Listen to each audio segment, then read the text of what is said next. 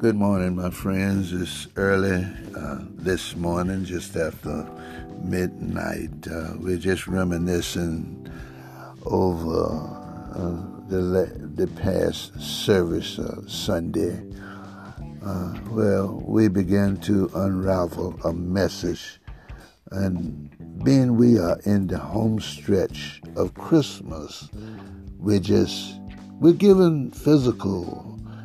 There's some gifts that's given to us by our members and the auxiliaries of our home church.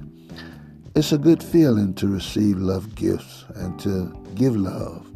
Certainly love is expressed in many different ways, and we're grateful for the kindness shown to us through the community, our church, and all that come and share with us Christmas love.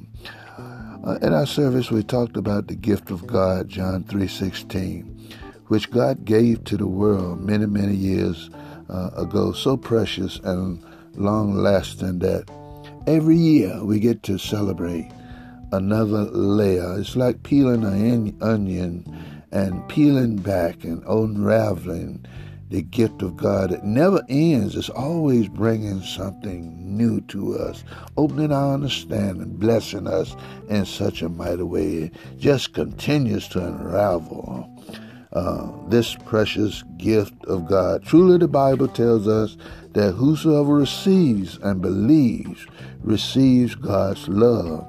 And it does not perish. It does not fade away, but it gives everlasting life. And we'll be talking more about this as the week go on. Number one, it's a life which is spiritual.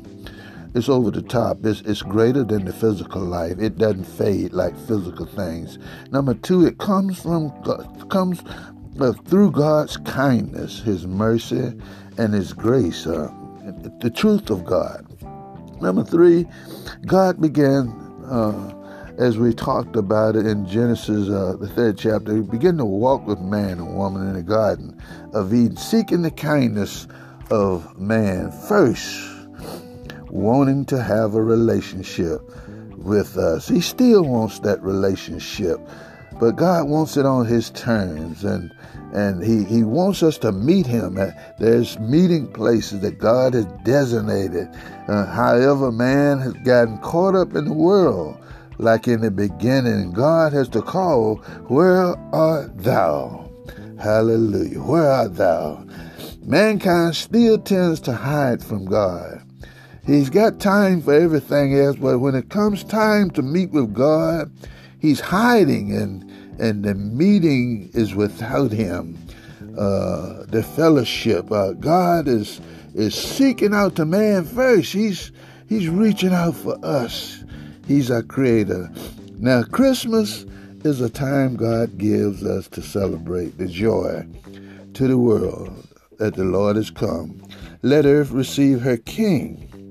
It's very difficult to celebrate the host of the party if he's not the center and invited guest. He is Christ of the Christmas, and if we X him out, then the real joy is missing. Think about that for a minute, my friends. We'll be talking about this more as we begin to celebrate this great and powerful meaning of Christmas. And so continue to listen in to our podcast. This is Pastor Simmons.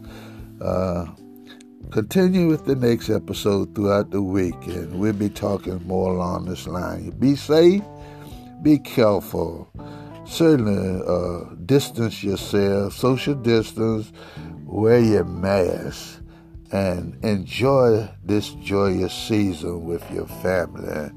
And God bless everyone, and you as we on the home stretch.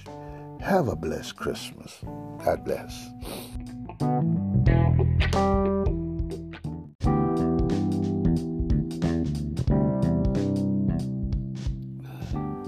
Good morning, my friends. Pastor Simmons here, coming to you this morning from Psalms 46, Lord laid on my heart to bring a word of encouragement. This morning the song says God is a very present, and I lift up the word present, being that we're in the season of giving. He's a great present. He's the present. He is the greatest present of all. We don't see him as a gift in this sense at times, or as a present, but he is. God showed me that he's a gift unlike any other. He is one of a kind that keeps on unraveling daily in our lives, as long as we live, and as needed, bringing to us a surprise and joy that the physical gifts cannot match. Physical gifts like we give at Christmas time can mostly give an instant physical, emotional feeling of joy, which is all right. This gift I'm talking, God showed me, is unmatched by any, so much that it, being a gift of God, is so designed to stay present. It's present in our lives all the time. It's with us wherever we go, wherever we are, whatever we're doing, fulfilling its purpose. He says in this song, I'm a very present. Hallelujah. I'm a very present gift, living gift. You can talk to me and I will respond. When you get to know me, I'm greater than your best friend. He's like the river of waters in verse 3, containing so many life-giving surprises. I'm like the river in verse 4 that streams through and make glad. I can give you peace.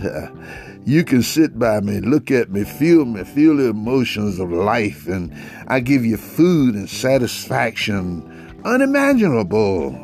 I am in the midst of your life. I can't and will not be moved, verse 5. Whatever is raging in your life, acknowledge me.